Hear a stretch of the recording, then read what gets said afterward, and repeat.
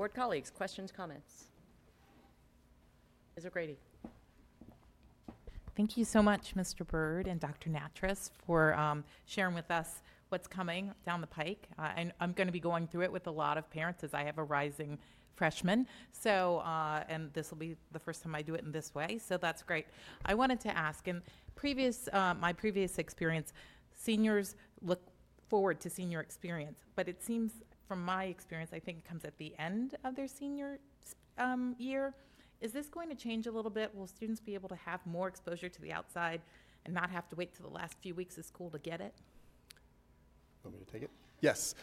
In the past, it's been the last 3 weeks of the school year, their senior year, and they would come back and share their experiences with their classmates in a culminating activity. But because of the reduction in requirements, we're going to be able to offer these opportunities throughout the course of it. Well, as a student matriculates through school, not just their senior year, but throughout their time in school, we would hope that we would be able to engage externships from 6th grade through 12th grade.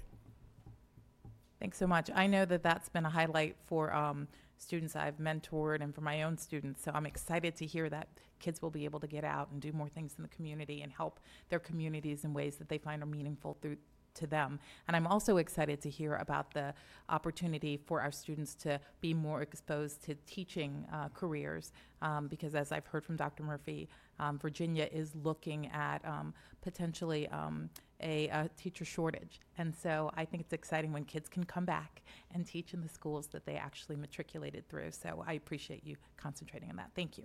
Thank you. Okay. Ms. Talento.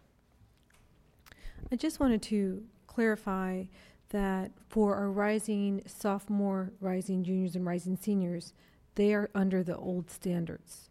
So they will have, if you're an advanced diploma, will need 9 verified credits. And they will continue with the current models that we have for senior experience, which are slightly different at all 3 schools. Is that correct?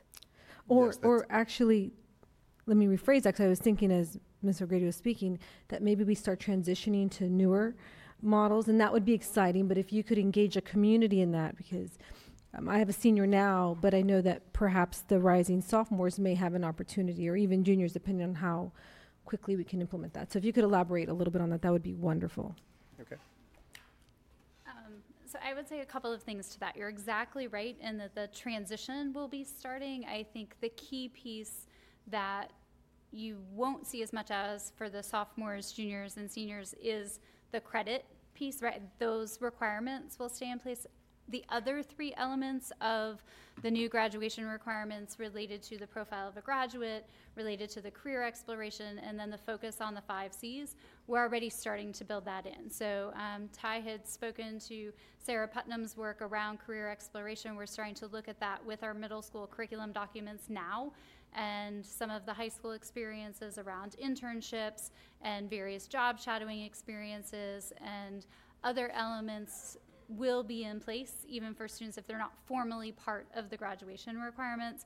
We're also building the 5 C's into our curriculum documents with a lot more of the project-based learning focus, and this summer when we do our work, it will be with ELA, social studies, and math.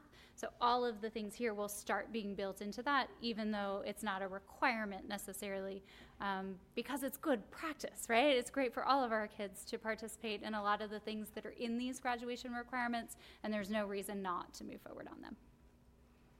Sure. Yeah, Ms. Van Doren.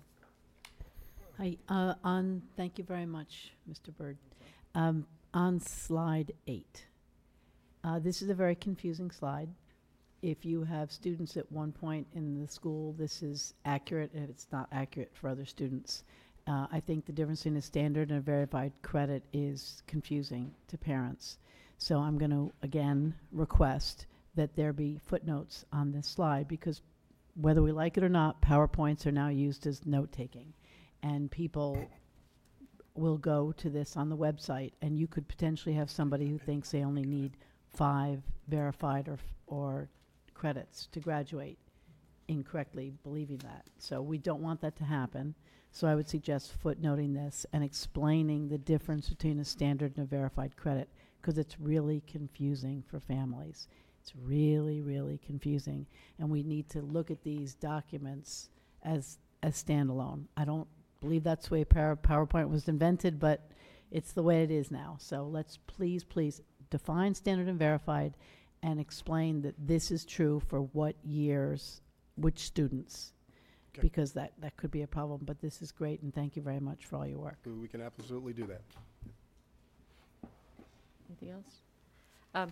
Okay, thank you, as everyone has said. I have a question/comment as well. Actually, it was on the same slide and the one before that. I wasn't able to see the number.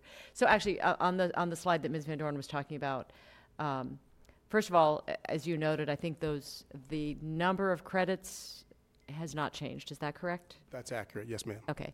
And then I think it's the slide before that where and under the high school piece, you sort of talk about the things that you have in place. And so there's really nothing in these requirements that are new to APS, is the message. And so what I concluded from that was a little bit different than what I'm hearing my colleagues conclude. So I want to confirm where this is headed. I kind of concluded that not much has to change in how we do high school. We might want to, we've always talked about wanting to have more internships and things like that and develop our programs more. But I'm not under the impression that that you're telling us you're really changing how we do high school. There may be a change in format and trying to bring a bit more consistency to our approach. As Ms. McGrady mentioned, they're different at every school, and we would like to maybe bring some consistency to the way we offer opportunities for our students to engage in externships. Wakefield has a senior project. Externships are available. Right. So whether or not we're going to go that approach with each school is to be determined, but we would like to bring some consistency to it. So some thinking about that, looking across the different programs, figuring out how to do it better, maybe offer more opportunities in some of these things, but there's no fundamental shift in how we're doing high school. No, ma'am. Okay? Oh, Dr. Murphy. And I don't want to confuse the matter with this presentation and some of the dialogue that happened leading up to this, but there are some things that occurred prior to the state board adopting this and us moving forward with the graduation requirements that I think still could play out. So the first one, as a result of my involvement with the SOL Innovation Committee and also then leading the subcommittee on high school redesign, we wanted to make sure that we embedded the 5 C's into all aspects of the curriculum. There was a heavy thread that said getting children ready for careers and workforce was critical, and all we continue to hear is about the 5 C's and taking away an emphasis, so to speak, just solely on students having rote knowledge or content. So I think while Mr. Byrd may not have elevated it to to that degree, I think what he did say, though, is looking at how we embed those 5 C's across all the curriculum areas, and I think that'll be something that will be developed. The second point was, with the committee work, we wanted to reduce the number of standardized tests.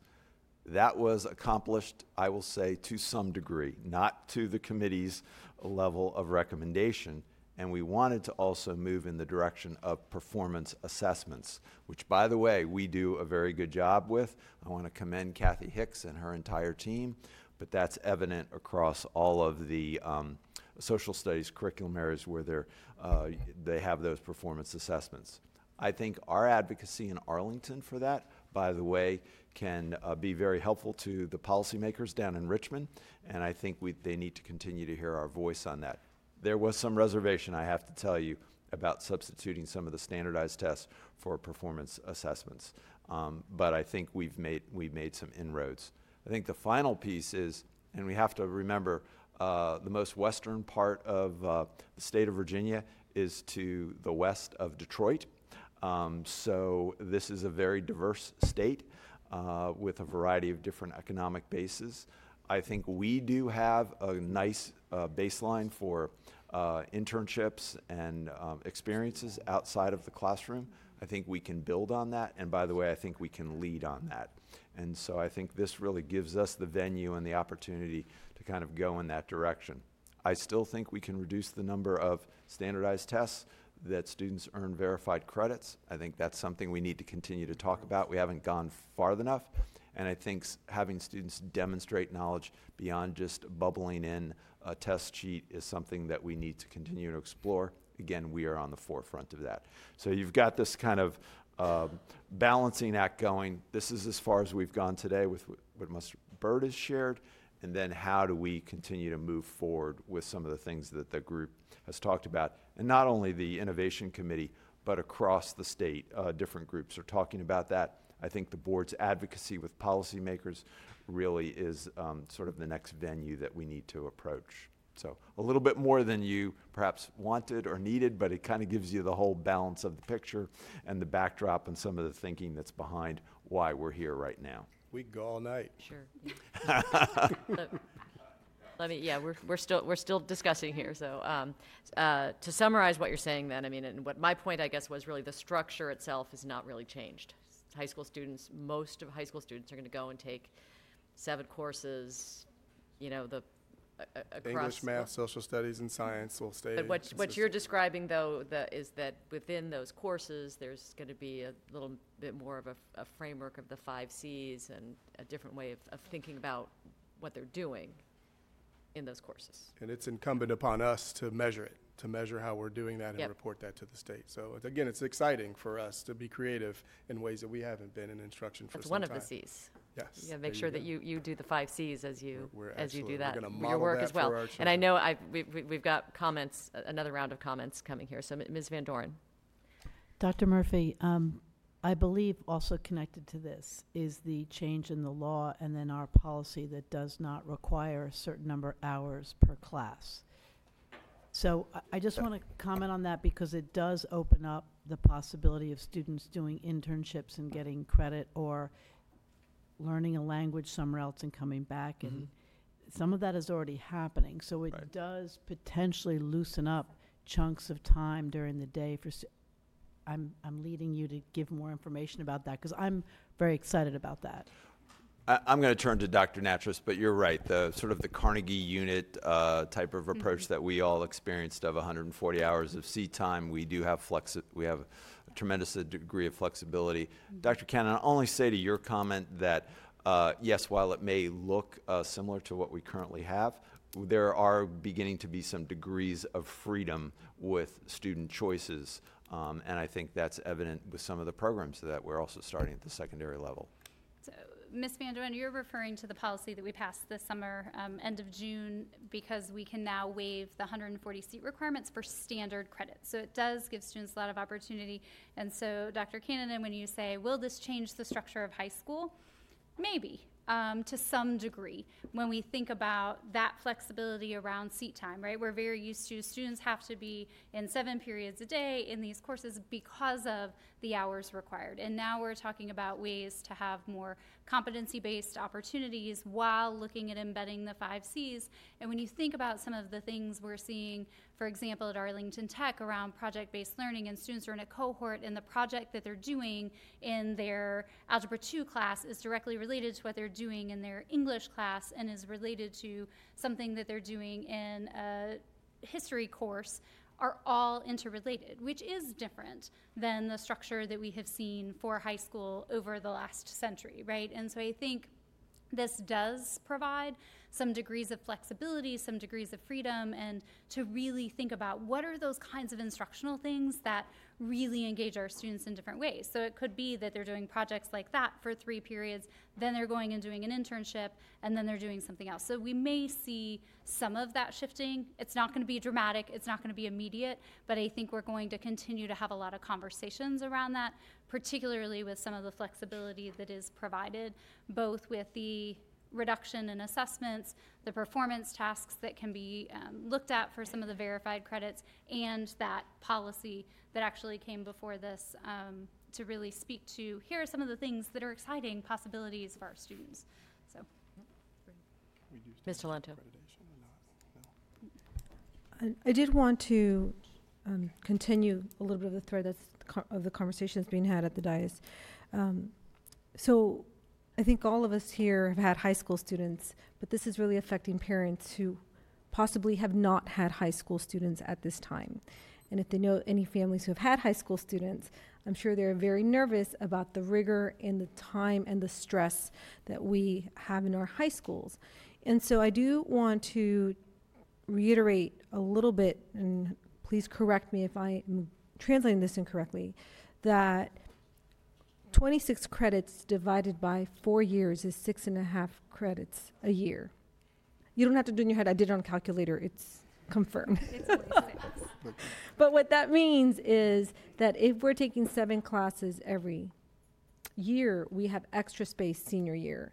Our current students don't always have that flexibility due to the 9 verified credits, making sure they're passing tests, due to the lack of internships and externships and the current change and flexibility that we've offered that we didn't offer before. I don't want our new parents thinking that their kids are going to have to take 7 credits their senior year and find a way to do an internship. And for us who are already there, recognize this is great, it's flexibility, but for new parents, like, well, wait a second, how is that going to work? And really what it has done is, because we've reduced verified credits and because we're looking at some of the information that you shared about integrating and exploring a lot of the 5 Cs, it will allow our students to look at different ways to manage their senior year, possibly their junior year, depending on how they lay out their high school path. Is that correct? Or can you Yes. clarify that if not? And I would think about things like internships, externships, work-based experiences as part of a course. So when we talk about standard credits, it's not necessarily that I'm going to do my traditional course, right, for my block in that 7 period and then do an internship on top of. It might be that I'm in a health and PE course and I have this great internship, or an econ and personal finance course, and I can get the information on the standards and things that I need through my internship. And maybe I'm in that class 3 days a week, in my internship 2 days a week, and it's not on top of, right? It becomes a very integrated approach, and I think that's what the message can be to families who are like, oh, it actually does allow for more integration and hopefully less of that anxiety around how do I keep accruing all of this throughout my high school career. Gets even more flexible. A lot of our students take some of these courses in middle school. Yes, correct. So That's you could exactly actually right. free up your They're- senior year yes. quite a bit. If In summer school, and we have all kinds of opportunities Summer school, you can to build take that. courses That's for right. new Yep. courses for credit in summer as well. You can, Yes, you yeah. can just graduate early, Ms. Talento. Yeah. Okay. I think we're, All right. thank you very much. Thank you. And I do want to thank Oh, we're Sarah excited was about here this. earlier, Putnam, and Pam McClellan, and they both had to leave, but they have worked really closely with Mr. Byrd on rolling some of this information out. So just want to thank them in Definitely. abstention. Definitely, yep. All right. Thank you. Thank you.